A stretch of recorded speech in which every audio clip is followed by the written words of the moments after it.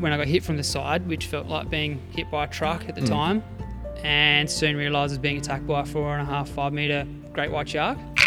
And the shark just like turned on this 90-degree angle and came charging back at me the second time. But unfortunately for me, I was off my board, so I had nothing to protect me at all. Yeah.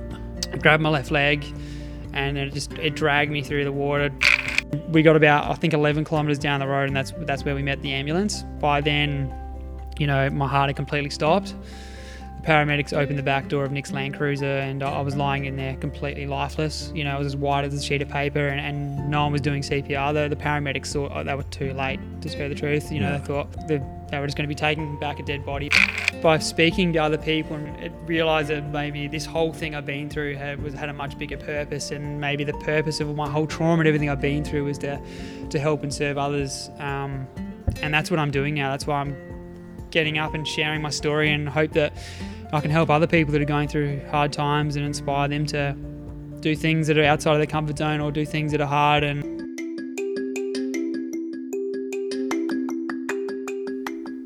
This week on the Fit Parent Playbook, we speak with Chris Blows, whose story is a testament to resilience, determination, and a pursuit of passion. He's a shark attack survivor who turned adversity into an opportunity, not just to become a better person himself, but to also help others be the best version of themselves. His story is one that reminds us to be grateful for the little things we're able to do each day, and will inspire you to get back up and follow whatever passion you have, even if you think it can't be done. Just before we get into the podcast, please take a quick second to jump onto Instagram and follow us. Also, make sure you hit that subscribe button on Spotify and Apple Podcasts. Jason. DK. How are you, mate? I'm great, mate. Pretty excited about today's guest. Me too, mate, because I'm telling you, this is one amazing, incredible story. It is. We're about to share the astounding account of Chris Blows, a surfer whose life took an unimaginable turn. He was out doing what he loved most, and then suddenly the unthinkable happened. I'll let Chris tell that story, but just be ready for it. Since then, he's gone on to build a successful business in building and also speaking, proving that setbacks are just setups for comebacks. And guess what? What, mate? He's not just conquering the business world, he's also back out in the waves as an Australian para-surfing champion. Another para-champion. Yes, and if that's not impressive enough, Chris is also a husband and a father of two with his new addition, born less than 2 weeks ago. His journey from the depths of despair to these incredible heights is a testament to the power of the human spirit and the unwavering will to overcome. Wow. What an incredible story we're about to hear. Chris, welcome to the podcast, mate. thanks for having me. Mate, tell it. I need to hear it. Tell me what happened that day at Port Lincoln. Yeah, okay. So the picture of the day before a little bit. Yeah. Chloe had gone over we were living in Port Lincoln at the time. Chloe was a school teacher over there. I was working as a carpenter. She's your wife? Yeah, that's my wife, yeah. And Chloe had gone back to Adelaide the night before for a music festival. Right. Me being me, got my mates around the night before, had a few beers. It was the day before Anzac Day, and woke up the next morning a little bit hungover. Mm-hmm. Nick's dad, the guy I was having drinks with the night before, his dad served in Vietnam, and it was really important for us to get up and go to dawn service. So he was knocking on the door, whenever it was. We went to dawn service. The one thing I remember of that morning is just how bad the weather was. I remember standing out, getting absolutely soaked. The rain was coming in sideways. And, dawn service had finished. We were saturated, and we thought, we're already wet. We might as well head out to a spot known as Fishery Bay and go for a surf. So you weren't planning on going surfing that day? Not really, nah. Hungover. I was really hungover. And, wasn't real happy when he was knocking on the door at 5:30 in the morning or 5 o'clock in the morning. So we thought, we'll head out, and we went to a spot called Fishery Bay.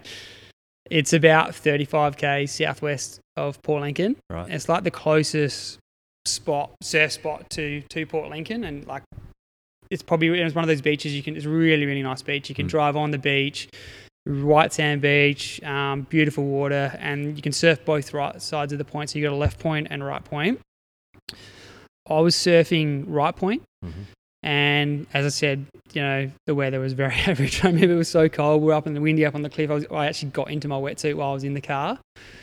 And, climbing down the cliff, I'd probably be got into the water, and I'd probably been surfing for probably an hour. And I just got a wave, and I was paddling back out the channel, back out to the Suck Rock, which is normally the takeoff spot in this lineup. I would have got, within 10, 20 metres of the Suck Rock, and when I got hit from the side, which felt like being hit by a truck at the time, and soon realised I was being attacked by a 4.5, 5 metre great white shark. Yeah, so, I instantly screamed, and that sent everyone scrambling for the rocks, including my two good mates, Nick and Brock, who I was surfing with. They didn't realise it was me at this stage. And the shark was just tearing into my side, had the underside of my board, and its top jaw was over my hip. And it was just like the one thing I remember about this moment was how strong the shark was. Yeah. And it was in control the whole time. It was shaking me around, and then it let go of me. Yeah.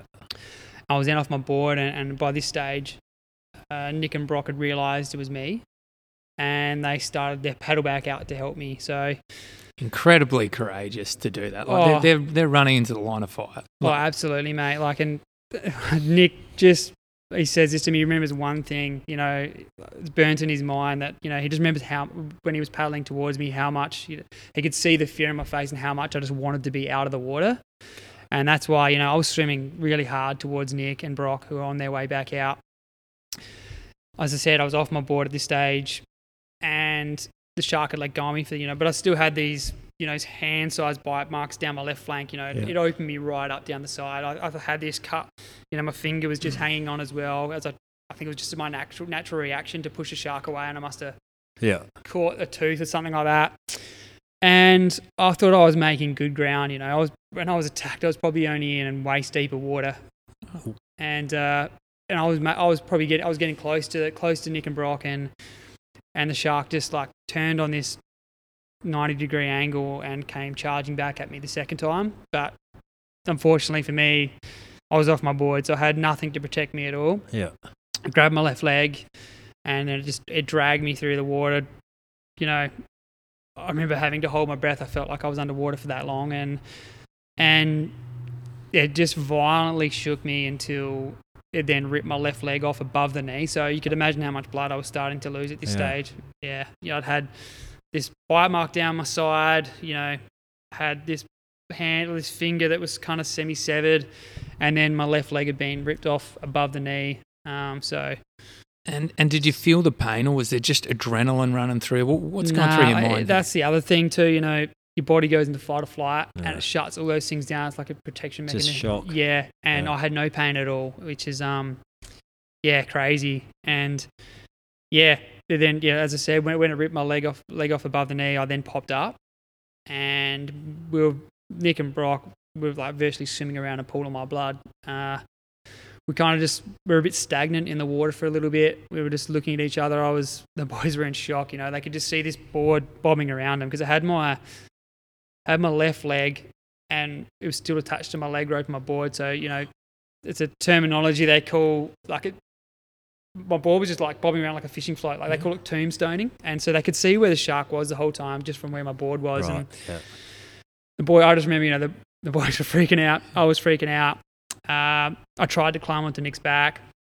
We kind of got hit by a wave, and that separated us a little bit. And then I think we regathered, and the boys just got on either side of me, and they just sort of frog leaped me to shore. How far from shore were you? I'm uncertain this time, but it would have only been 10, 20 metres from the rocks. We kind of washed down the point a little bit, and I actually ended up washing up at a spot known as the cave, where it's the spot where most surfers paddle out. There was already a couple of surfers waiting there. One of the surfers who actually was surfing past me as I was attacked had his leg rope already off his board, so he went straight in, and he had his leg rope off his board. He knew he tied that on my. Nick and Brock tied that on my stump while I was still in the water, and if they went on 2 minutes later, I probably would have bled to death, no doubt. Yeah, but the only issue was I was at the bottom of this cliff, and they had to get me up Yeah. It's kind of lucky it was, Fishery Bay. Most surf spots on the Eyre Peninsula, you're climbing down a cliff with no stairs. So in that sense, I was lucky. I was lucky there was probably 10 to 15 surfers surfing that day. So they were able to get me across these slippery rocks, which are hard to walk across at the best of times, and get me up a flight of stairs. I think I counted 150 stairs with about 5 or 6 different platforms. And the boys just did an amazing job. Everyone worked as a team. They were like getting me to one platform. They'd like all change over. A couple guys would jump over me. They'd get me to the next platform. In this time, someone had already reversed Nick, my mate's Land Cruiser, back up. And, they threw me into the back of the Land Cruiser straight away. And that's when I realised that's when my heart had stopped. And close to that point, I don't really remember anything from that point. Yeah, right. Say, Nick and we got about, I think, 11 kilometres down the road, and that's where we met the ambulance. And by then, my heart had completely stopped. The paramedics opened the back door of Nick's Land Cruiser, and I was lying in there completely lifeless. It was as white as a sheet of paper, and no one was doing CPR. The paramedics thought they were too late, to tell the truth. They thought they were just going to be taking back a dead body, but they had to try. They got me straight into the back of the ambulance, and we're still half an hour from Port Lincoln Hospital here. They don't carry blood on the ambulances. They started to administer CPR straight away, and as I said, they don't carry blood, so they used an IV drip. They got that into me, and they kept any little bit of blood I had in my body circulating around. And that CPR continued for the next 30 minutes until I got to Port Lincoln Hospital. And then over that next period of time, they got me into the emergency room, and that CPR started at 10 a.m. and it didn't stop till 11:15 a.m. Shit. In that time, I had 8 units of blood and 12 units of plasma. So a lot of blood. To put that into context a little bit, the average human body has 10 units of blood. Right. So I'd pretty much in an hour I lost everything. Yeah. And the odds were definitely stacked against me at that stage. They've been doing CPR for so long. I think there's 2 or 3 doctors. 2 wanted to stop doing CPR. 1 didn't. She must have saw something in me. But, they said we have to stop. There is a high risk of him having brain damage due to the amount of CPR we've been doing and how long we've been going for. But, I think they were about to stop, and I went to go pull the breathing tube that was in my throat out. And the whole room went silent. They Holy thought, shit. Yeah. Do you remember that moment where you regained consciousness? Going back and talking about it, said something. I remember like some yellow capes and stuff like that, and they were the colours they were wearing. But other than that, I don't really remember. Yeah, I don't remember being loaded into the helicopter. Another 20 minutes after that, and I don't remember until I woke up in an induced coma 10 days later. Wow. Yeah. So they flew you from Port Lincoln to Adelaide straight away, basically. Yeah. So my attack was at 10 a.m. Oh, so it was. I landed in Adelaide at 3:00. Yeah. So that was like 6 hours after my attack. So you can imagine, like, they hadn't had any surgery or anything. You can imagine how unstable I was. I think in the helicopter, they almost lost me again because they couldn't stop they could stop the bleeding from my stump, but they couldn't stop the bleeding from the first bite mark down my left flank, and I was kind of wrapped up in this suit or whatever they had me in, and my blood pressure went ridiculously low again, and they had when I got to Port Lincoln, when I got to Adelaide, they had to have someone waiting on the helipad with another bag of blood, so they almost lost me again in the helicopter, and I was rushed straight into emergency surgery that night, and my family, they were shoved into this room. There was counsellors, and I think the worst to my family was like, the situation is very grave, Even if he does make, the chance of him surviving are probably like 10%, chance of him surviving the night. And if he does survive and wake up, he'll probably most certainly have brain damage. So you can imagine what that would have been like for my parents and family, knowing what I'm like, but it was just a real uncertain time for them. And luckily for me, though, 10 days later, I did wake from my coma and I was fine. Yeah. But I was going into complete renal failure, and that was due to the hour and 15 minutes of CPR I had, the blood loss, And, I was straight onto the dialysis machine. I think, my body swelled up. I went yellow. My liver wasn't working. My kidneys weren't working. And even though I'd woken up and I was still mentally okay, I wasn't out of the woods yet, and I had a long road ahead of me still. So, All right. Yeah. Amazing. Unbelievable, mate. To actually even just be here today. That's just an incredible story. Now, your parents, you mentioned, they've been told, there's a 10% chance of you surviving, and you're probably going to be, a vegetable. Yeah. I mean, yeah, then you can imagine what that would have been like. It was funny that they tried to wake me out of so in that 10 days, they tried to wake me from my coma a couple of times. And the weird thing was I remember that because they say when someone's in a coma, if you have a family, you should talk to them. I remember like my music being played. I remember these things. And they would never, when they tried to wake me from the coma, they would never give me long enough to show any signs. So they put me back under, and that happened 2 or 3 times. All right. And I started to get really, really frustrated. And then because I had this bloody breathing tube down my throat and all this sort of stuff. And what happened in the end, they let me go for a little bit longer, and I ended up spelling mum and dad in the air with my fingers. Oh. And they were like, right. And then Chloe goes, he's showing signs. And they pulled me out. Yeah. And I ended up abusing everyone. I was really, because I was so pissed off that they tried to do this a couple of times. Yeah, right. And I really lost it at everyone. I was telling the nurses, and well, I suppose you had no way of communicating, right? You had no way of telling them, look, I'm good here. And it got to the point where I had to fucking spell it out in the air, You feel so helpless, right? Yeah. Just fucking give me a couple more minutes. So that was your way of telling them. So you spelt it out. So, but how do you think of that? Because it's not like, oh shit, I'm going under again. Next time I get up, I'm going to write it out. And that's the thing. I was like, they'd pump me with ketamine and fentanyl and all this sort of stuff. I thought I was like, when I was awake from my coma, I closed my eyes and I thought I was in like the Rundle Street food mall, like, with my arms around. Like I was on another planet. Yeah, right. So it's weird. Yeah, it was like it was a confusing couple of weeks for me, and I think it probably took me. I didn't realize I'd actually been attacked by a shark for probably, maybe 3 weeks. Yeah. So I was still. That's where the state I was in. So still, cooked. I was. Yeah. So when you eventually came to, you're like, shit, I'm alive. Yep. What the hell has happened? And why don't I have a leg? Is that what was going through your head? Pretty well. Yeah. And once I'd realised I'd lost my leg, I think I said to Chloe, how am I going to surf again? That was your first thing, first reaction. And she's like, are you fucking serious? You've just been attacked by a shark. Like, you're lucky to be alive. You're not going to surf ever again, no matter what, even if you did have a leg and all this stuff. Exactly. Like, you can imagine being told that, waking up from your coma, like, I was obsessed with surfing. I was surfing 2-3 times a week at least. And then to be told that when you're awake from your coma, it was like a little bit grim. And I think all these things probably never really sunk in until I got out of hospital and I was off all the drugs. And that's when everything really hit. So how long was this until you were at home off the drugs? 8 weeks. Yeah.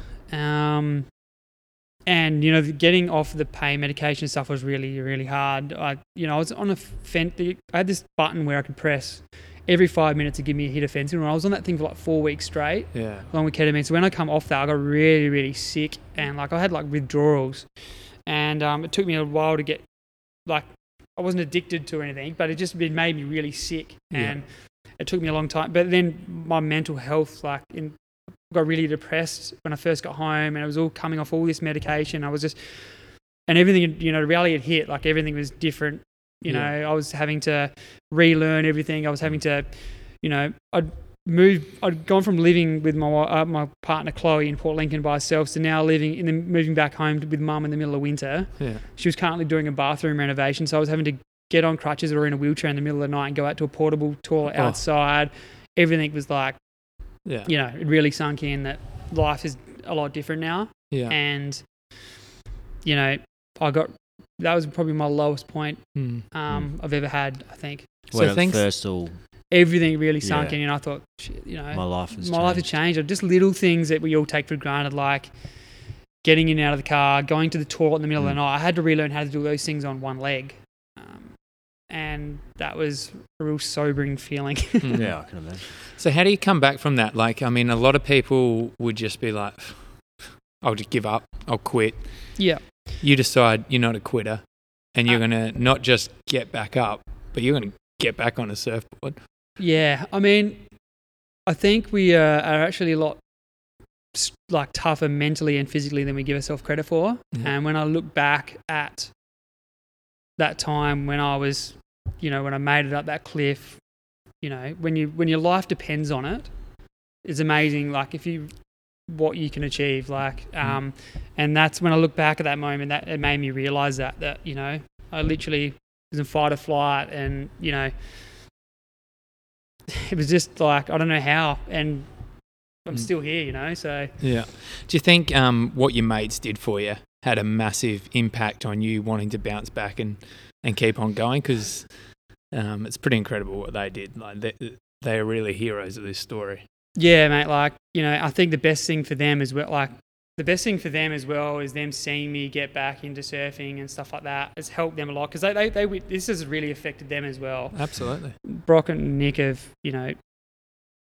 both suffered from it, and not just Brock and Nick. It's been like the paramedics that attended to me that day, the person that called 000 on the cliff, the poor person that retrieved my leg with my leg still attached to my leg, or retrieved my board, my leg still attached to my leg rope on the beach. It has like these things, these traumatic events had a ripple effect on everyone, not just myself. So, getting back hasn't been easy, but I found when I was being really negative and down in those early stages, I wasn't achieving anything. I wasn't having steps forward. But when I made that conscious effort to be positive and be grateful for the things I still had in my life, that's when I actually started to bounce back from my recovery. And it was having that positive mindset that actually helped me get through that next period of rehab, which was probably the next step. Learning to walk again, something we all take for granted every day. And how did you do that? Did you have like counselling? Did you have support to help you get through that? Not really. I had I'm very lucky. I had lots of family and friends. Not everyone has that support network that I do. But I suppose it's just learning. It's just personal experience along the way. Just learning that like I'm being really negative and I wasn't moving forward. So it's just learning from try not to. It's important. It's not going to go good all the time. But I found when I made a conscious effort to be positive, it really, really did help. Yeah, it made a difference. Yeah, absolutely. Especially I think the gratitude thing that you spoke about. Oh, grateful that grateful for the little things that I'm still even here. Yeah. And things that at least I can still get up and walk and And there's people that are still much more worse off than I am. Yeah, 100%. And just going back, like that other doctor, the one that did continue the CPR, have you ever spoken to them at all about like why, or did they see something? Or Michelle, the co-author in my book, she was a doctor. She was the one that decided to keep going, and she said she just saw something. Right. Yeah, she doesn't know why. She just had this feeling that day. So she helped write the book. That's right. Yeah. Yeah. Cool. Yeah. So I honestly don't know why. Like that's when I walked into the hospital, Pauline in hospital again a few months later, the whole bloody ward was in tears. They couldn't believe that I walked in. She was like, I think I went back to Pauline first time. I walked into the coffee shop and a paramedic come up to me in tears and she goes, "You won't remember this, but she goes, I sat on top of you and did tag team CPR for a very, very long time, and to see you walking here has made me really emotional." So weird. Yeah. So, yeah. Unbelievable, Jason. This is one absolutely incredible story. Now, a couple of things before we move on. What happened to the leg? It actually come like the police. My mate, whoever grabbed it on the beach, he gave it to the police. It come to hospital while they were still under CPR. And they knocked on the door or something like this, and they said, "We got his leg." And the doctor's like, "What do you think I'm going to do with that?" Like, we're just trying to keep him alive in here. So they come to Adelaide with me. Yeah. Don't know what they do with the legs. I suppose it just gets. It's gone. Yeah. You don't have it? No. No souvenir for the day. No. Nah, nothing. Now, Jason, Chris does have a book out, as he does. mentioned, and he can also be hired as a keynote speaker, Yeah. right? And so I don't want to ruin too much of his story because I believe that he can really, really influence a lot of businesses and a lot of people by sharing his story. He mentioned gratefulness and how he bounced back. What we want to know today on this podcast, we want to delve into how this has changed you as a person now that you're a father as well. And also what you're doing fitness-wise now. You know, we hear a lot of excuses, don't we, Jace, about, you know, why we can't maintain a health and fit lifestyle. Now, this guy is just a walking example of how to do it. So we want to tap into that side a little bit. So tell us a little bit about your family. Obviously, we've mentioned Chloe a fair bit here. Yeah, so I got my wife, Chloe. I grew up in the Adelaide Hills. Chloe's also from the Adelaide Hills. And we met when we were younger. She got a teaching scholarship after she finished uni to go over the Eyre Peninsula. So that's how we ended up over there. And yeah, we instantly fell in love. We had the same interests. She was happy to sit on the beach for 3 hours while I surfed. So were you surfing before while you're living in the hills? Yeah, I surfed. Oh, yeah. So it's funny. Right. Yeah, and just like most people in Adelaide, do the trip down to Victor, the area, and learn to surf. But I think when I moved over to the Eyre Peninsula, that's where You would have been like, yes. it was like unreal waves and like uncrowded. But and then so then obviously this whole attack happened, and she's been there the whole time. I think 2 years or 3 years after my attack, we get married, and then not long after that, we have our first child, Eddie, a little boy, and then. Now we've got our second, another 3 years later, a little girl called Winnie. And yeah, life's changed a lot for me now. But I think, you know, I would never say that I would, you know, how can I say that? Some people say getting their traumatic event was the best thing that's happened to them. I'm never going to be like that. I kind of wish I didn't get attacked by a shark. It's going to affect me both physically and mentally for the rest of my life. But I think it has made me a better person. Yeah. And I've had a lot of personal growth from my setbacks and challenges and stuff like that. So I think, it's one of those things, you know, As a father now, does it make you even more grateful for what happened that day? Yeah, absolutely. And I always get asked that question too. I always get people say, you know, we're going to let Eddie get into surfing, that sort of stuff. And of course I am, you know. Yeah. The chances of it happening are very slim, but can't wait to share all these things with my kids. So getting back on the surfboard was obviously a major part of your recovery, and it's a major part of your fitness now. You're now competing next week, is that? Yeah. So I've got so after I got into surfing, it took me like probably a year and a half to get back into surfing after I was attacked. Yeah. Kind of lost the interest for it. Fair enough. You haven't surfed back where? No way. I won't ever surf Fishery Bay, but I still surf on the Eyre Peninsula, silly enough. But yeah, it took me probably 12 months, 2 years to get back into it, and then I really got into it. You know, I fell in love with it again, had that passion for surfing again. Then I thought, I might as well start doing some competition. So I did a couple local ones around here in South Australia. Then I ended up going over to Port Macquarie and surfing in the Australian adaptive surfing titles. Didn't do any good the first year I competed. I was sort of still getting used to the leg and being able to stand up and that. Second time I went, I won the Australian title, which then got me a spot in the Australian team. After that, I went to America in December last year to compete in the World Adaptive Surfing titles, which I didn't get the result I wanted, but it was super inspiring. I think it was like 300 competitors from around the world of all kinds of disabilities, and it was just an awesome event. And so I've done that one, and then I'm heading into America in 2 weeks to surf in the US Adaptive Surfing title. So hopefully I can do a little bit better in that one. I mean, I haven't had the chance, just having a kid, I haven't had the chance to surf as much as I'd like to leading up to it, but I'm really looking forward to it. And that's obviously how, you know, I'm not super fit, but that's how I keep fit, and that's how I keep mentally fit as well as getting back into surfing, doing the things I like doing. I do a bit of swimming, but yeah, surfing's my number one. Yeah. Yeah. And yeah, how do you manage your time? Like you've just said, you've got 2 young kids, a wife, a business as well. Yep. You're a keynote speaker. Like, where do you get the time to surf, and how do you and Chloe manage that? I have a very good wife, luckily. But, yeah, I suppose I just Like, is there a set time during the week where you just say, this is my time? Not really. We kind of both, she's just very lenient with me, and she likes, as long as I'm doing things that are healthy for me, she's very supportive of that.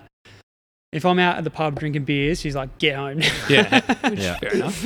But if I'm very lucky with Chloe, if I'm going for surf, I'm coming to the gym to do some fitness or whatever, she's very happy for me to do that, because she knows mentally that's the best thing for me. And you're going to show up better at home. Absolutely. And, you know, like I said, I haven't had, before I got here, it's unheard of for me. You know me, I do like a drink, but I haven't had a drink for 5 weeks. And that's amazing. You just notice a big difference, how much better dad, how much easier I am to be around, stuff like that. What was the reason for giving up drinking? I think just being better mentally. Like, obviously, since my attack, you know, I was real late to get PTSD. Yeah. It wasn't until, I think, 5 years after my attack, it all started, and it was due to a stressful job I was in at the time. And it all just come, you know, I thought I started to have these crazy panic attacks, and you know, I was starting to have I was waking up in the middle of the night, hearing sirens, hearing bombs, don't know why, waking up in hot sweats. Then I'd be just doing general day things. I'd be driving in the car, and all of a sudden I'd have these weird episodes where I couldn't see, or it looked like cars were coming at me at like 300 kilometers an hour, and everything was moving in fast forward, and I thought I was going crazy. And I thought, well, you know, this can't be PTSD. I've been taken by sharp. I surely would have had this a long time ago. And my behaviour probably started to change a little bit around people, and it wasn't until, you know, a mate said to me, like, are you going okay? Like, you seem a little bit different, and friends and stuff probably started to notice some changes in my behaviour. And what were those changes? I think just not sort of really just being, I probably started to drink a bit too much. Yeah. I was probably less patient. I was getting angrier at things, you know, just zero patience with anything. And as I said, just like not mentally there, you know, I could see that I had something on my mind.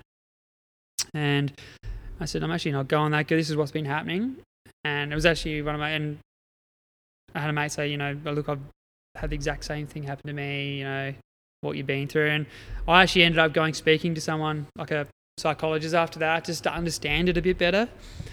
And, you know, just having that conversation with someone, just a mate asking me, you know, are you okay, really has really helped me for where I am today. You know, if I didn't have that conversation, I don't know where I'd be.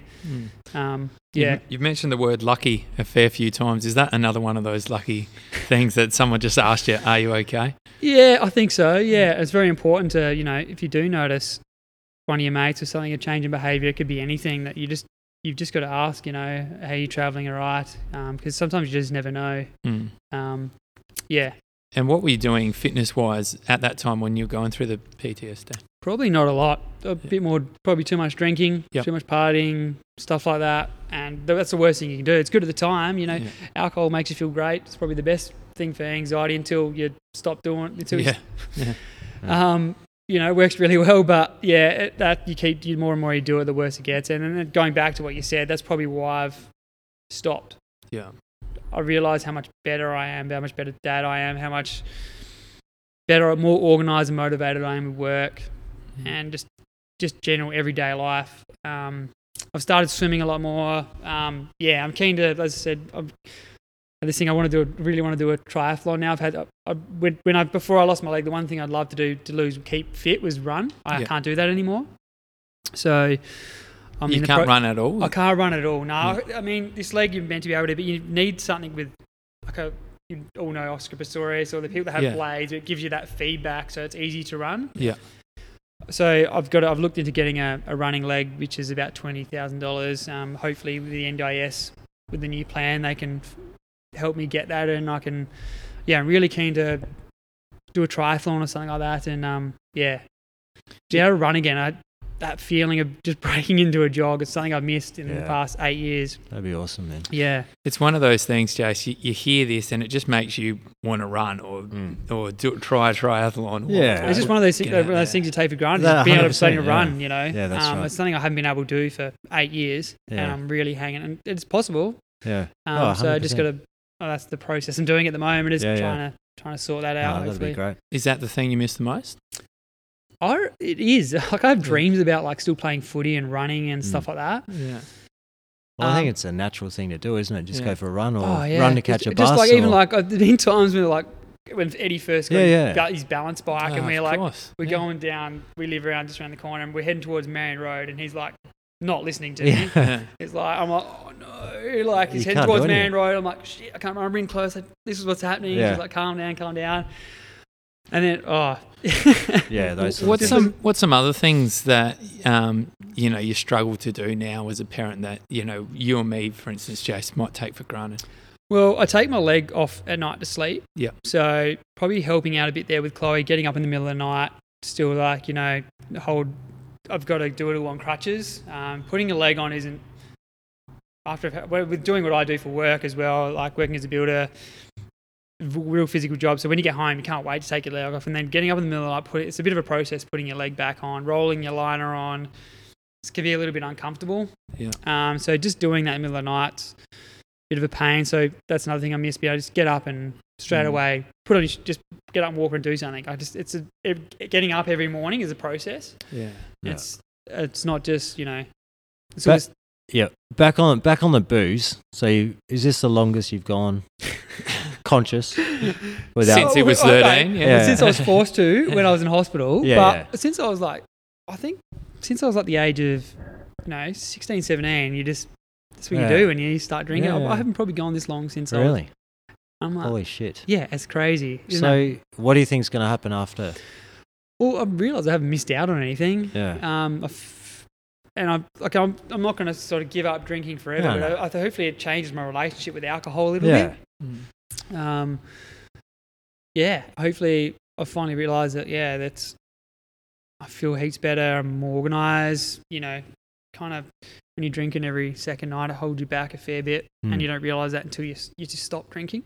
Yeah, and I think we've talked about it so many times on this podcast. It gives you so much more clarity, and if you do have issues or whatever things you want to improve in your life, you're sort of forced to. Yeah, you can't just on the weekend go and have 6 beers and pass out at night. Yeah, that's it. And then that's the other thing too. When you get the older you get to, and you have kids, you start thinking about your health a bit too. Yeah. I was starting to get high blood pressure again. Yeah, and I shouldn't have. I had high blood pressure because of my renal failure. Really high blood pressure. So I was on blood pressure medication. All of a sudden, I was just a doctor. I have a yearly checkup from the doctor that I hate going to, but my wife makes me do, and she took my blood pressure, and she's like, made me monitor it for the next 2 to 3, 4 weeks, and it was shocking. Right. And she's like, you got to go back on blood pressure medication, and I'm like, so I did for a bit, and I'm like, stuff. What am I doing? Like, yeah, you don't want to be doing that at your age. I'm like, I'm on bloody blood pressure medication. It was making me put on weight. Yeah. It just made me feel, I was struggling to get, it made me, I don't know, it must have changed something with I was finding it really hard to get into my socket in the morning. It was the worst. I was like, I need to sort my shit out pretty much. Yeah. What's the lowest point that you got to? 100% first, being at home with mum and all the family, just sitting on the side of the bed one morning, like 2 days out of the hospital, just sitting there, and I just like broke into tears and just like everything really sunk, and I realised my life is going to be a lot different now. I don't think I'd realise, but the further I got on, I realised that I'm still able to walk around, I was still able to surf eventually, and I'm just used to it. It's just, you just got to, everyone goes through hard times. It's just trying to get through them and come out on the other side. And once you come out on the other side, living proof that, you can do anything you want to if you really have the right mindset. As a parent now, can you begin to imagine what your parents were going through for those 10 days while she was in your car? They had to call an ambulance for my mum when she found out. Oh, shit. Because she was having a panic attack. And far out. It was, horrible time for my friends and family, and still there's quite a few days there they just weren't sure, whether I was going to make it. So, luckily for them and myself, I'm still here, and like we said, I suppose these setbacks become setups for comebacks. Tell us about the public speaking that you do. Yeah, so if you'd asked me a few years ago if I'd ever be a public speaker, I would have said no way. If you'd known me before this whole attack, there's no way I would have got up in front of people. But I got asked to do it. Obviously, with my story, I got asked to do it and realised that I really quite enjoyed it. And not only did it help me, it helped others. And that's probably by speaking to other people and realised that maybe this whole thing I've been through had a much bigger purpose, and maybe the purpose of my whole trauma and everything I've been through was to help and serve others. And that's what I'm doing now. That's why I'm getting up and sharing my story, and hope that I can help other people that are going through hard times and inspire them to do things that are outside of their comfort zone or do things that are hard. And the personal growth that I've had from doing things that are challenging and just trying genuine new things. Yeah, it's been amazing. I can't believe where I am today, to tell you the truth. So good. Oh, it's definitely inspiring me, Jace. I tell you, how do we book you? How do we get in touch with you? So you can book. You go onto my website, chrisblows.com.au. You can. It's got all the details. It's got testimonials. It's got links to my book. It's got my email address. You can make contact if you have any inquiries about any speaking opportunities. So, yeah. Beautiful. Well, mate, thank you so much for joining us, coming on the podcast. Good luck at the championships next week. Final question. Yeah. What dreams and aspirations do you have beyond this? I suppose just to be. I really want to win a World Adaptive Surfing title, and I really want to make, if it's looking likely if they put the surfing into the Paralympics, then that's my goal, is to make the Paralympics and compete in that, and then obviously just be a better dad, and awesome, keep surfing. Awesome, mate. Thank you so much. Thanks so much for being on the podcast. Make sure you jump online and have a look at his website and book him. Good on you guys. Thanks. See you all next week. See ya. Thanks again for listening, guys. I really appreciate it. Do not forget to like and subscribe, follow, all that stuff that you know you need to do. Please do it. It does make a difference.